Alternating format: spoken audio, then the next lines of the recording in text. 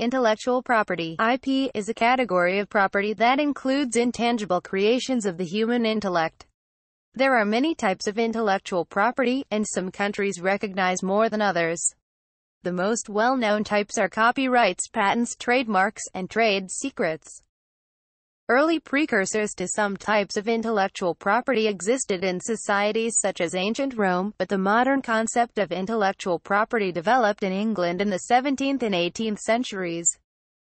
The term intellectual property began to be used in the 19th century, though it was not until the late 20th century that intellectual property became commonplace in the majority of the world's legal systems. The main purpose of intellectual property law is to encourage the creation of a wide variety of intellectual goods.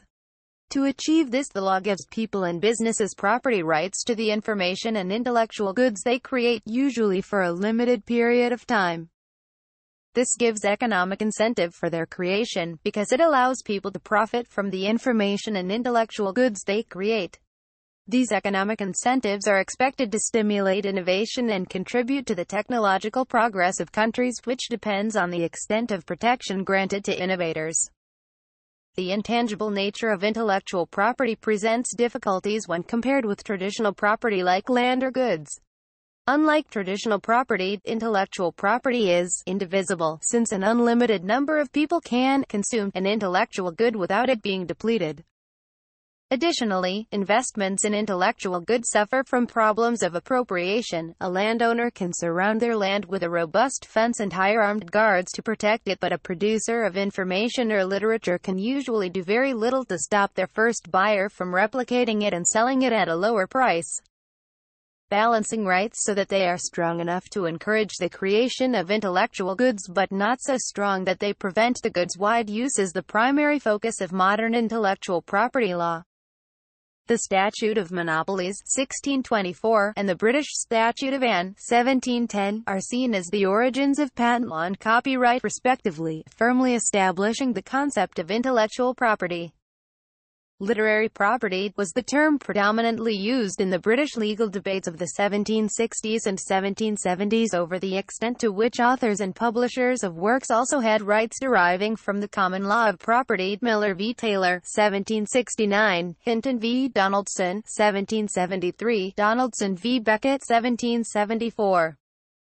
The first known use of the term intellectual property dates to this time, when a piece published in the Monthly Review in 1769 used the phrase.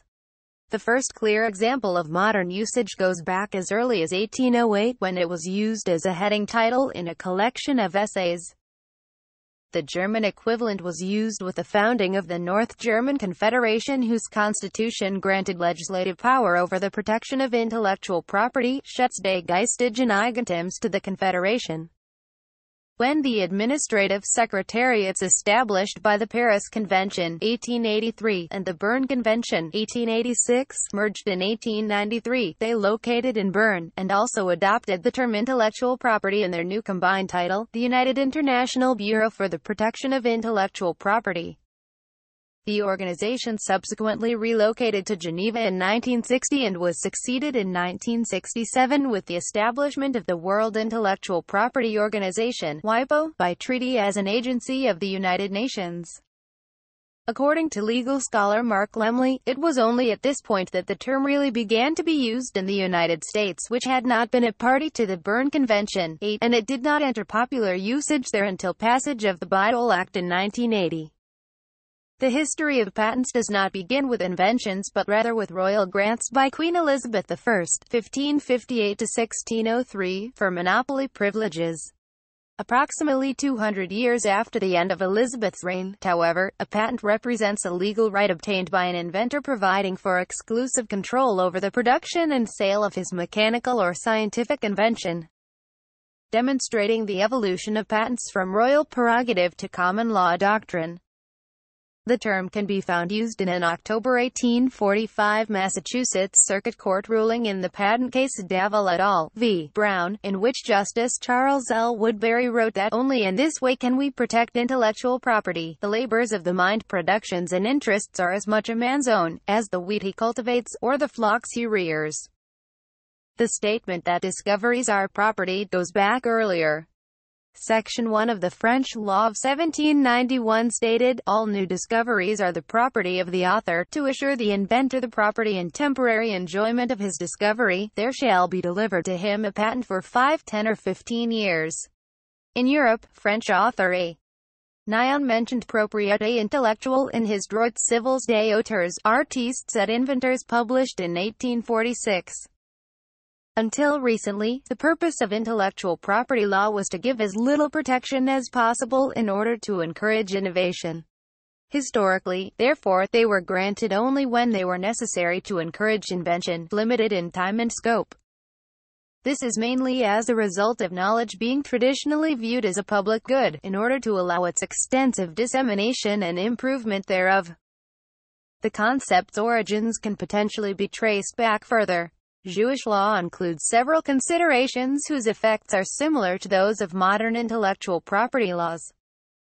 Though the notion of intellectual creations as property does not seem to exist, notably the principle of Hasagat evil, unfair encroachment, was used to justify limited-term publisher, but not author copyright in the 16th century. In 500 BCE, the government of the Greek state of Sybaris offered 1 year's patent to all who should discover any new refinement in luxury. According to Jean-Frédéric Morin, the global intellectual property regime is currently in the midst of a paradigm shift. Indeed, up until the early 2000s the global IP regime used to be dominated by high standards of protection characteristic of IP laws from Europe or the United States. With a vision that uniform application of these standards over every country into several fields with little consideration over social, cultural or environmental values or of the national level of economic development. Morin argues that the emerging discourse of the global IP regime advocates for greater policy flexibility and greater access to knowledge, especially for developing countries.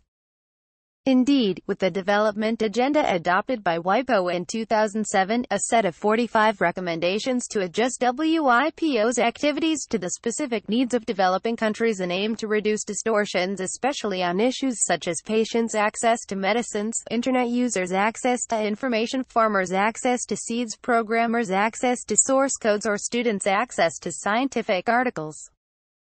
However, this paradigm shift has not yet manifested itself in concrete legal reforms at the international level. Similarly, it is based on these background that the trade-related aspects of intellectual property rights TRIPS agreement requires members of the WTO to set minimum standards of legal protection, but its objective to have a one-fits-all protection law on intellectual property has been viewed with controversies regarding differences in the development level of countries.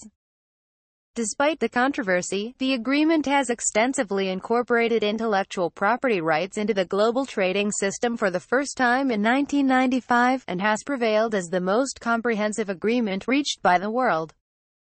Intellectual property rights include patents, copyright, industrial design rights, trademarks, plant variety rights, trade dress, geographical indications, and in some jurisdictions trade secrets. There are also more specialized or derived varieties of sui generis exclusive rights, such as circuit design rights called maskwork rights in the U.S., supplementary protection certificates for pharmaceutical products after expiry of a patent protecting them, and database rights in European law. The term industrial property is sometimes used to refer to a large subset of intellectual property rights including patents, trademarks, industrial designs, utility models, service marks, trade names, and geographical indications. The content used in the podcast is licensed by the Wikimedia Foundation Incorporated under a Creative Commons Attribution, Share Alike license. The text has been modified for audio. The content of these podcasts is for informational purposes only and do not constitute professional advice. These podcasts are not associated with the Wikimedia Foundation in any context. The content of this podcast was last edited on March 29, 2020. Hi, this is Annie from Au revoir Simone. You're listening to a Creative Commons licensed podcast.